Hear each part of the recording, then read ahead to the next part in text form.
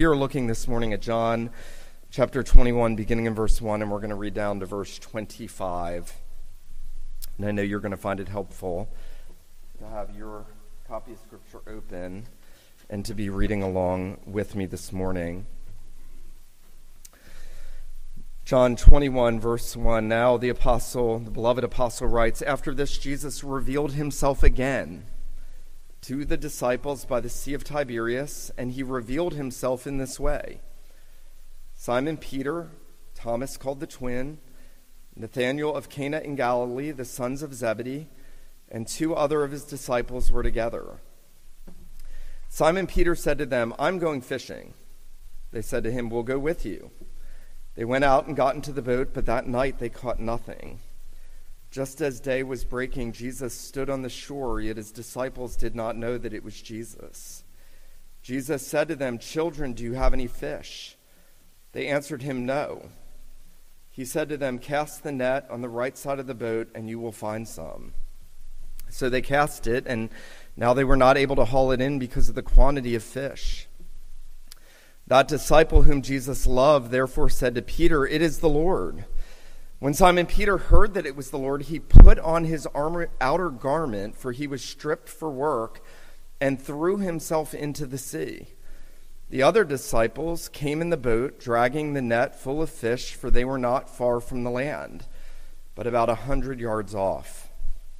When they got out on land, they saw a charcoal fire in place, with fish laid out on it and bread.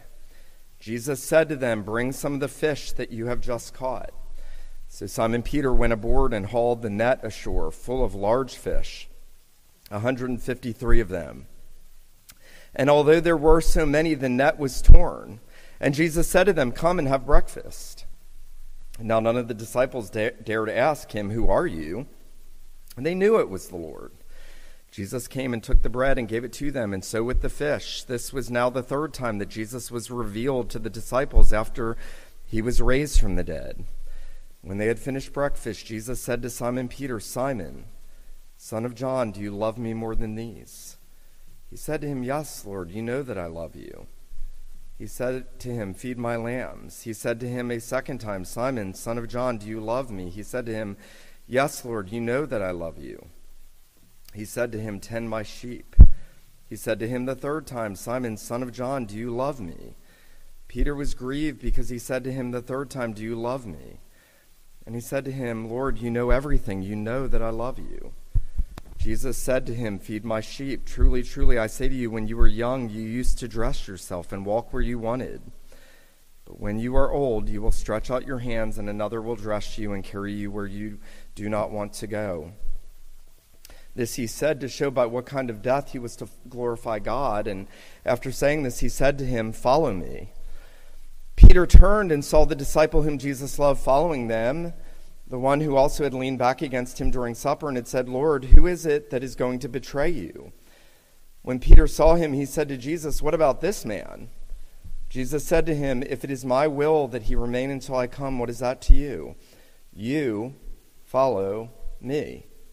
So the saying spread abroad among the brothers that this disciple was not to die, yet Jesus did not say to him that he was not to die. But if it is my will that he remain until I come, what is that to you?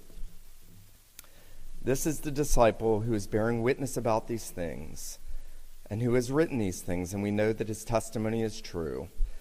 Now there are also many other things that Jesus did, were every one of them to be written, I suppose that the world itself could not contain the books that would be written. The grass withers, the flower fades, but the word of God endures forever. Well, I have a confession to make this morning. I love golf, but I am not a good golfer. Some of you have golfed with me. You can attest to that.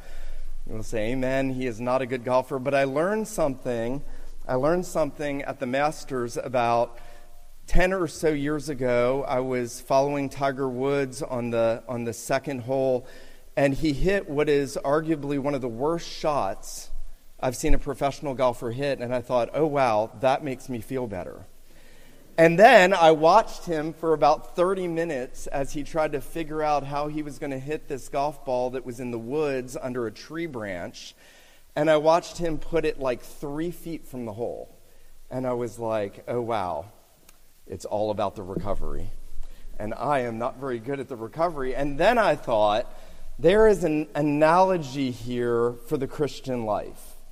Because so often our Christian lives are beset by the discouragement of failures and the discouragement of backsliding and the discouragement of not walking closely with Jesus. And then we come to God's word and we see someone like Simon Peter who had failed the Lord so utterly, who had denied Jesus 3 times with cursing and even fearing a little slave girl outside of the high priest palace where Jesus was about to go forward to atone for sins. And then we come to the end of this gospel and we see how marvelously Jesus restores Peter and sends him back. And in doing so, he teaches us that so much of the Christian life is about the restoration and the recovery, not that we do, but that Jesus does for us and what Jesus does in us. Now, I've already noted that John, it seems, is tacking on this chapter. He ends the last chapter by saying, now Jesus did many other signs in the presence of the disciples, which are not written in this book. These are written so that you may believe that Jesus is the Christ, the Son of God, and that by believing you may have life in his name. And you would think that would be an apropos ending. There's almost no better way that John could bring this book to an ending, because it is the purpose statement. I have written about all these miracles. I have shown you the inner life of Christ. I have given you a glimpse into the deep teachings of Christ. I have shown you the sufferings of Christ, and I have shown you the risen Jesus, so that you may believe, and by believing you have life in his name. And then John gives us, as it were, this encore. And I think that he does it because the question that ought to naturally arise in the hearts and minds of those who have believed in the Lord Jesus is the question, what about those times when I have failed him? What about those times, those crucial times when I have failed to believe in him? I have failed to trust him as I ought. I have failed to walk in a way that is befitting of a disciple of Jesus. And so I think John is now turning our attention to Simon Peter.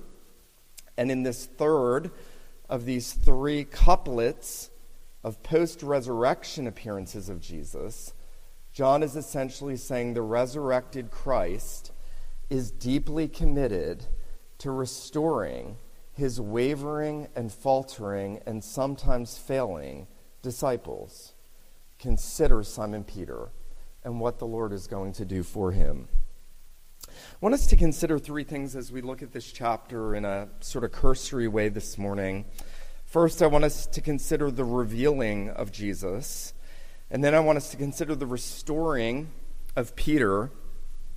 And then I want us to consider the refocusing of Jesus. The revealing of Jesus, the restoring of Peter, and the refocusing of Jesus. Well, notice this is a revelation. This is not just an appearance. Notice verse 21, verse 1.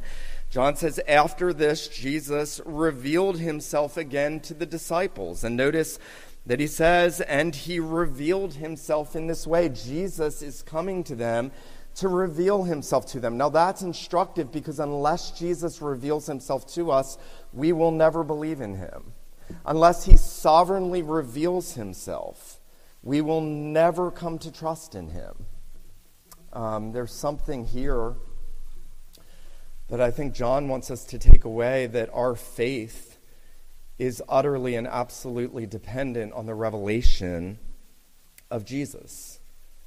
I love the words of that hymn because it was so true for me. 20-some years ago, Jesus sought me when a stranger. He revealed himself. Wandering from the fold of God, he to rescue me from danger interposed his precious blood. And he comes to us. He comes to us at our low moments, not just at our high moments. Don't miss this. This is a low moment for these 7 disciples we're going to see. This is a low moment for Simon Peter. And the risen Jesus is committed to revealing himself to his people, not just when they are seeking to walk closely with him, but even and sometimes, often, especially when they're not, because he knows our frame. He remembers that we're dust. He knows that we're weak. He knows that we like to wander. He knows that in and of ourselves, we are going to make those terrible shots and are going to be paralyzed and discouraged and not be able to bring ourselves back up. Let me say this morning. One of the most difficult things in the Christian life, and if you're a true believer, you have certainly experienced this, is when you fail and when you falter and when you give into sin that you know you shouldn't have. The next step is for you to live in the guilt and the shame and to be paralyzed by it, which we're going to see Simon Peter here in a minute. Paralyzed by it, instead of looking for the Christ who is always revealing himself, especially here in the assembly of the saints, holding himself forth and saying, I am the risen Christ. I know your weak frame, and I've come to revive you and restore you.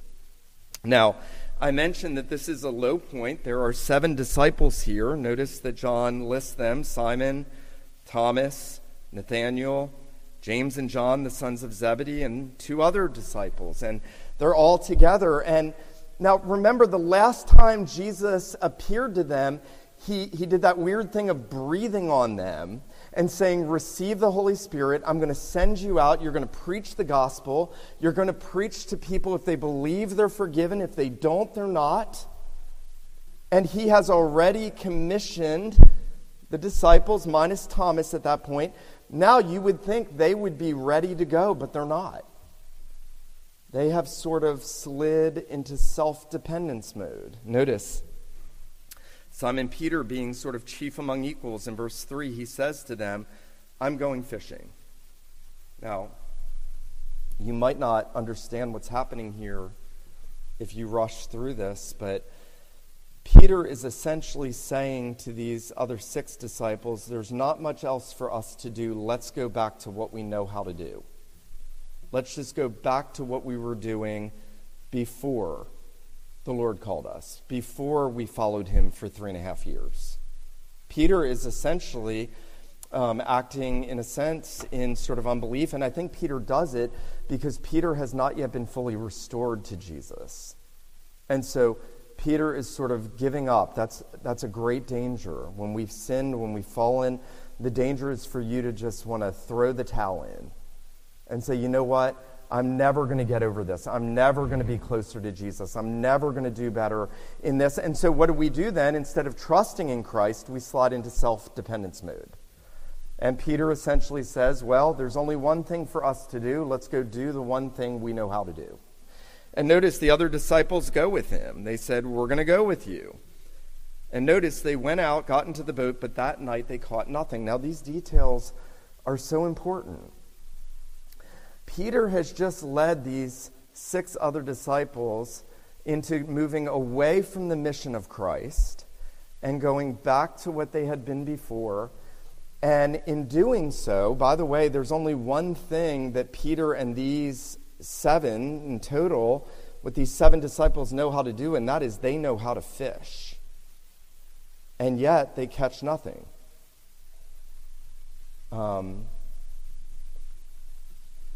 There are so many things here.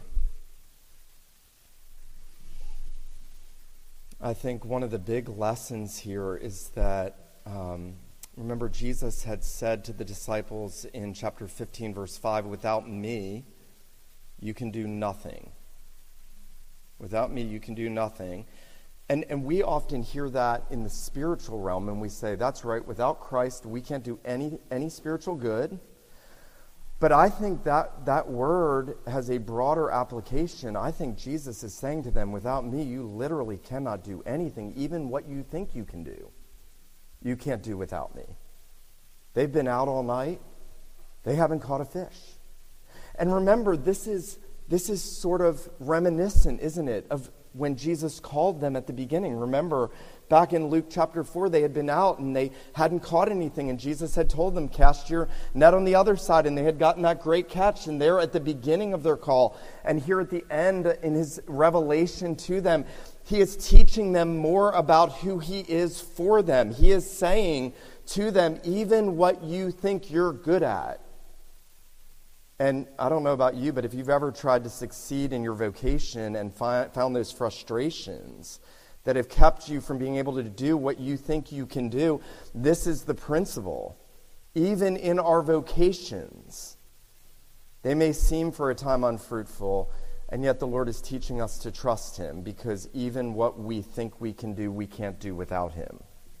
And notice that John tells us as the day was breaking, Jesus stood on the shore. The disciples did not know it was Jesus. He said, "Children, do you have any fish?" He knows that they don't. They said, "No." He said, "Cast the net on the right side of the boat and you'll find some." They cast it. They were not able to haul it in because of the quantity of fish. Here I think Jesus is teaching them that they are absolutely dependent on him for everything down to a catch of fish. I also think that Jesus is revealing himself to them as the one who had said to them, remember at the beginning of their calling, "I'm going to make you fishers of men." And in this illustration of them not being able to catch fish in their own strength, he is teaching them that spiritually they are not going to be fishers of men apart from his singular working and blessing in them, through them, and by them as he works his will in them, in using them in gathering people. You know, I feel this as a pastor. You can preach Sunday by Sunday, week by week, month by month, year by year, and never see fruit in certain individuals, because at the end of the day, Jesus is saying it's all dependent on me. It's all dependent on my work. I have said I'm going to make you a fisher of men, but it is absolutely dependent on what I am doing. Now, I think Jesus is also doing something in this revelation to the disciples. He is providing for them. He has told them, "I'm going to send you out. You're going to preach the gospel. I'm going to send you to the nations. I've given you my Spirit. I'm giving you the mission to advance the kingdom and proclaim the good news." And there would have to be a question, how are they going to be provided for? And here Jesus is even providing for them in great compassion. He is giving them 153 fish. Why 153? There have been pages and pages and pages of books written on this, and it's exhausting reading it. And one of the most common explanations is that if you add up all the numbers from 1 to 17, you get 153, and if you divide those by 10 and 7 being numbers of completion and wholeness, and on and on and on, I think it's just because it was 153. It was a lot of fish, a whole lot of fish, and financially that would have provided for the disciples until Pentecost, until Christ poured his Spirit out and empowered them and sent them out. He is caring for them. Think about this. The risen Jesus cares about your soul. He also cares that you're provided for. He cares about the whole of his people.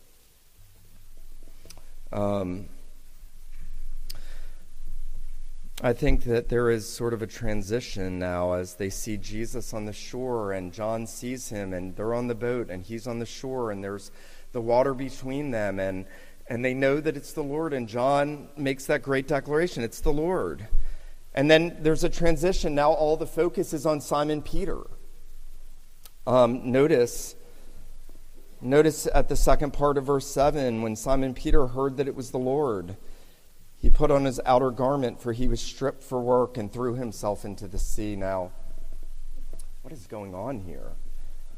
We have seen the revelation of Jesus. He's going to cook them a meal here in a minute. He's going to care for their needs. He's going to reveal himself as the risen Christ to them.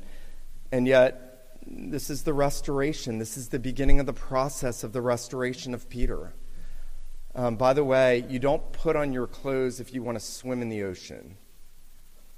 That should seem strange to you. You take your clothes off if you want to go swimming. Here, Peter has been stripped down, maybe to a very small loincloth, because they're working so hard to try to pull these fish in. And now that they see Jesus and he hears John declaring that it is the Lord, Peter puts on his outer garment, for he was stripped for work. And what is the point of that? I think our minds are supposed to go back to the garden when Adam and Eve were naked. and were unashamed, and then sin came in, and they immediately tried to cover the shame of the guilt of their sin. That's what you're doing every day of your life if you're not trusting Jesus. Whether it is work, success, money, status, medicine, children, experiences, it's all people trying to clothe themselves and cover the shame of our nakedness. And Peter is ashamed. Peter is still living with the shame of denying Christ. He wants to be with Christ. He wants to go as quickly as he can. He has great zeal to be with Christ.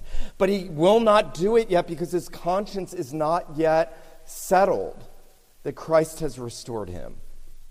Now that restoration had already begun. Remember when, after he had denied the Lord, Jesus just with a glance looked at him, and Peter started weeping because he knew he had failed the Christ who loved him. And yet Peter now, even though he has met the risen Jesus, even though he knows that all things are accomplished, he is still not yet wholly restored. He is not yet fully recovered spiritually. And so he goes, and Jesus cooks them this breakfast. By the way, I love this so much. He cooks them this breakfast at this fire, and Charles Spurgeon said that they were essentially so crummy at this point as disciples that a wet snack would have been good enough for them. But Jesus makes them a good meal over this fire, and he is showing them his love and his care for them. But he is interested in restoring Peter, and so notice that he has set the stage for the restoration of Peter. Now, I don't know if you've ever seen this, but there's only two times in the Gospels in which a charcoal fire is mentioned. The first is back in chapter 18, verse 8, when Peter is warming himself at the fire as he denies Jesus. And the other is right here as Jesus is essentially recreating the scene of Peter's denial. He is trying to trigger in Peter's mind, I know what has happened. I know what's burdening you. I know what is weighing you down. I know why you are putting your outer garments on out of shame. And I am here to restore you. But in order to do that, I've got to bring you back to deal deeply with what's going on in your heart. Harry Reeder has often said to people, it's not enough to fix the wall that you see. If the wall is broken, you've got to go down deep and figure out what's happening down below the surface in the foundation. That's what Jesus is doing with Peter. He's taking him back to that moment when Peter denied him, and when Peter, who, remember, Peter had said so clearly, Lord, even if all of these deny you, I will never deny you. And Jesus is going to come to him in a moment, and he's going to say to him in verse 15, Simon, son of John, do you love me more than these? The ones that you said, even if these deny you, I will never deny you. See, Jesus is going down deep, and in a very real sense, he's not just taking Peter back to the fire where Peter denied Jesus 3 times. He's taking him all the way back to the calling of Peter. I've already noted that in the very calling of the disciples, they were on boats and they weren't catching anything, and Jesus told them what to do.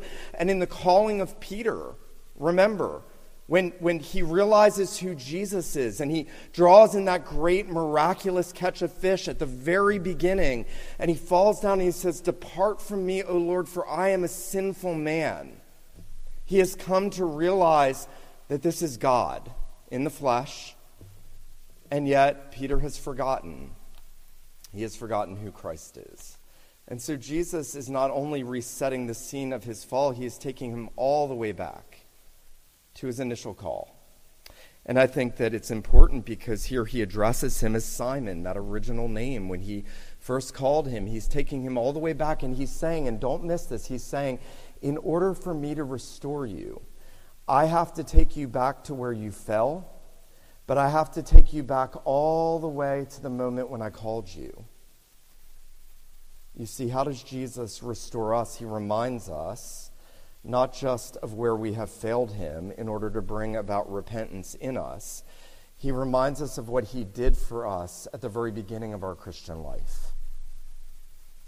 There is arguably no more powerful incentive to recovering spiritually when we have fallen, but to remember what Christ did for us at the very beginning of our Christian life, when he brought us from darkness to light, when we came to know in our souls the love of Christ for the first time, when we were able to sing from the heart almost every time weeping, Jesus sought me when a stranger. And if he did it back then, we can be confident that he will restore us when we fail today. He who began a good work in you will bring it to completion in the day of Christ Jesus. Peter is a mark of that. Now let me say this morning, because I don't need to know where you've been to know how sinful you are. Somebody said of John Owen, a little old lady said, Dr. Owen must be a great sinner to be able to preach against sin so well. We are all very great sinners, and we all fail in many ways. James says we all stumble in many ways. And the risen Jesus stands here this morning and he says to you, no matter what you've done, he says, if I began a work in you, I'm going to bring it to completion. Yes, I will have to do the heart work, the painful heart work of reminding you of where you have failed in order to bring about real repentance.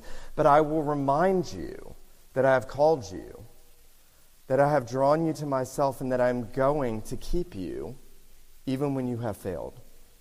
Now, Jesus, in restoring Peter, he does slow work. He does slow work. Notice this, and we don't need to go through this in great detail, but there's the threefold questioning of Peter, right? That's to meet the threefold denial, isn't it? Peter had denied him 3 times around that fire. Jesus is going to question him 3 times. Simon, do you love me? Simon, do you love me? Simon, do you love me? That's going to be a painful question for Peter. Peter does love the Lord. Not as he ought, but in sincerity he loves Christ. And that question is going to be part of the slow and even painful work of Christ. Do you really love me? You know that I love you. And Jesus will use different words, and Peter and Jesus will go between those 2 words for love. And perhaps there's a picture there that one of those is Peter saying, I love you, with that friendship and fellowship of human love. And Jesus is saying, I'm talking about that greater, that higher love, the love for the divine Savior. But perhaps it's just Jesus uncovering through these synonyms in Peter what's actually in his heart. Listen to this. Sinclair Ferguson says this, beautiful. He says, we all need to understand that repentance or restoration always involves the painful process of getting back to where you started with the Lord Jesus Christ. It's obviously very sore. Very sore. But you know, when the Lord Jesus restores you, you wouldn't have it any other way. You wouldn't have cheap grace. You wouldn't have a quick fix. You wouldn't want it.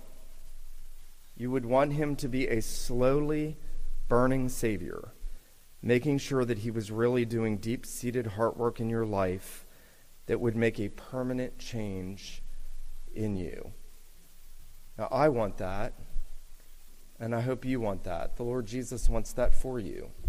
He wants deep-seated, real heart restoration, no matter how you've fallen, no matter how you failed. Now, true believers are going to hear that and say, I long for that in the soul.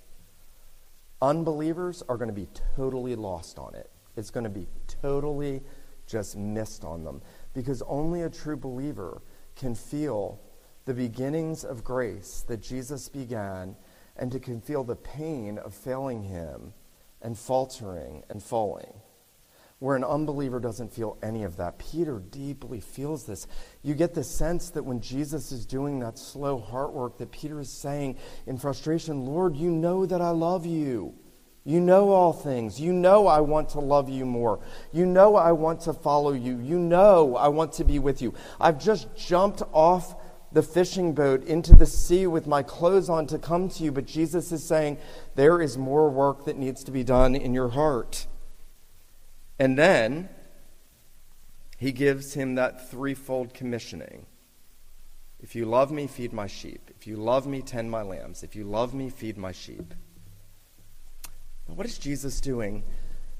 In the restoration of Peter, Jesus is actually saying to him, I am not just going to remove the guilt and shame of your sin and failing. I am going to show you I want to use you in my kingdom. I want you to be useful. I want you to be fruitful. If you do love me, I want you to go and feed my sheep. Now, Jesus is saying two things here. Number one, he's saying no true Christian service and ministry can really be carried out apart from love to Christ. Everything else is just going to be legal. It's going to be you trying to score points before God, and there are no points to be scored before God.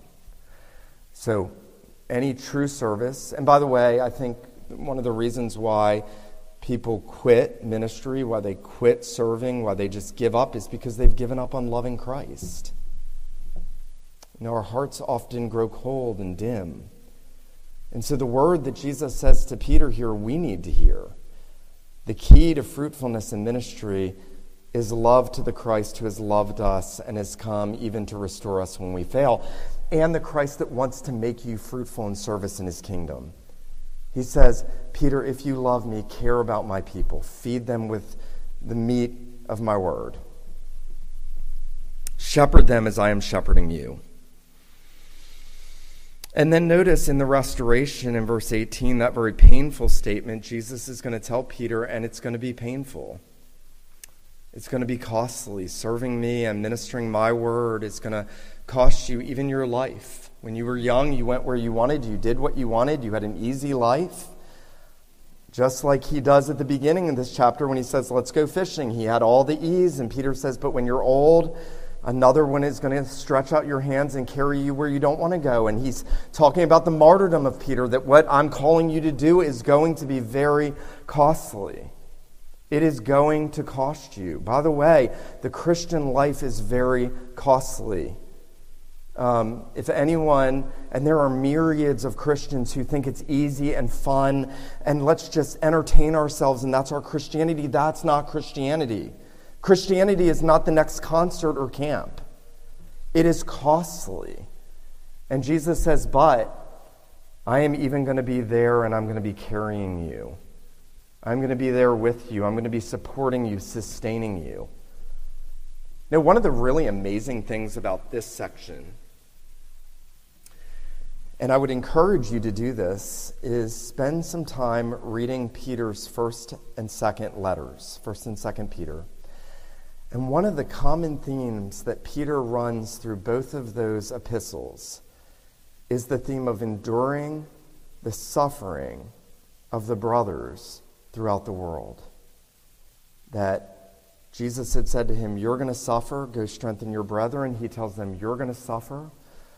And he says, essentially, what Paul says elsewhere, it is light affliction, because there is inestimable glory and inheritance that cannot be shaken, an inheritance that does not fade away, reserved for you in glory. And Peter is going to say, endure the hardship, endure the opposition, endure the persecution. Why is that important? Because that's not the Simon Peter that we see right here. He becomes that because Jesus restores him by his grace. I want us to finally just focus on the refocusing of Jesus. We've seen the revealing of Christ, the restoring of Peter, and now the refocusing. Now, I always feel like Simon Peter. When the Lord begins to deal with me, my attention gets distracted very quickly, and Peter's attention gets very distracted. Here, Jesus just said to him, go feed my sheep. You're going to lay down your life for me. It's going to be difficult and costly. And Peter sort of misses it, right? Notice, Peter, in verse 20, he turns and he sees John, the disciple whom Jesus loved, following them. And he says to Jesus, well, what about that guy? We laugh, but we all do this. He's like, but what about that guy, Lord? What are you going to do with him? And Jesus is like, even if I will that he should remain until I come again, what is that to you? Listen to this. John Calvin says, we have in Peter an instance of our curiosity, which is not only superfluous, but even hurtful. When we are drawn aside from our duty by looking at others, for it is most natural for us to examine the way in which other people live instead of examining our own, and to attempt to find in them idle excuses. What Calvin says is, Peter's here comparing himself, and he's saying, well, Lord, what are you going to do with him? Because if you're not going to do the same thing with him, I'm not sure it's worth it. And Jesus is saying to you this morning, he's saying, focus. You, focus on me. You, follow me. You, put your eyes on me. Even if everyone else around you is not, and even if the hand that I deal you is painful, and the hand that I deal them is not, you focus on me. That's a hard word to learn. My dad used to say to me when I was a boy, Nick, if you want to follow Jesus, don't look behind you because there will be very few people following. That's what Jesus is saying to Peter. You worry about yourself. I'm here for you, and I want you to follow me. And that is the word to us this morning. My wife and I often joke, and it's a joke in the church, especially in the last century or two, that whenever a sermon is preached, that we often have the tendency to sit there and think, man, I really hope so-and-so is listening to this, because that guy doesn't listen really well, and he really needed to hear it. And that is the wrong response. I need to hear this.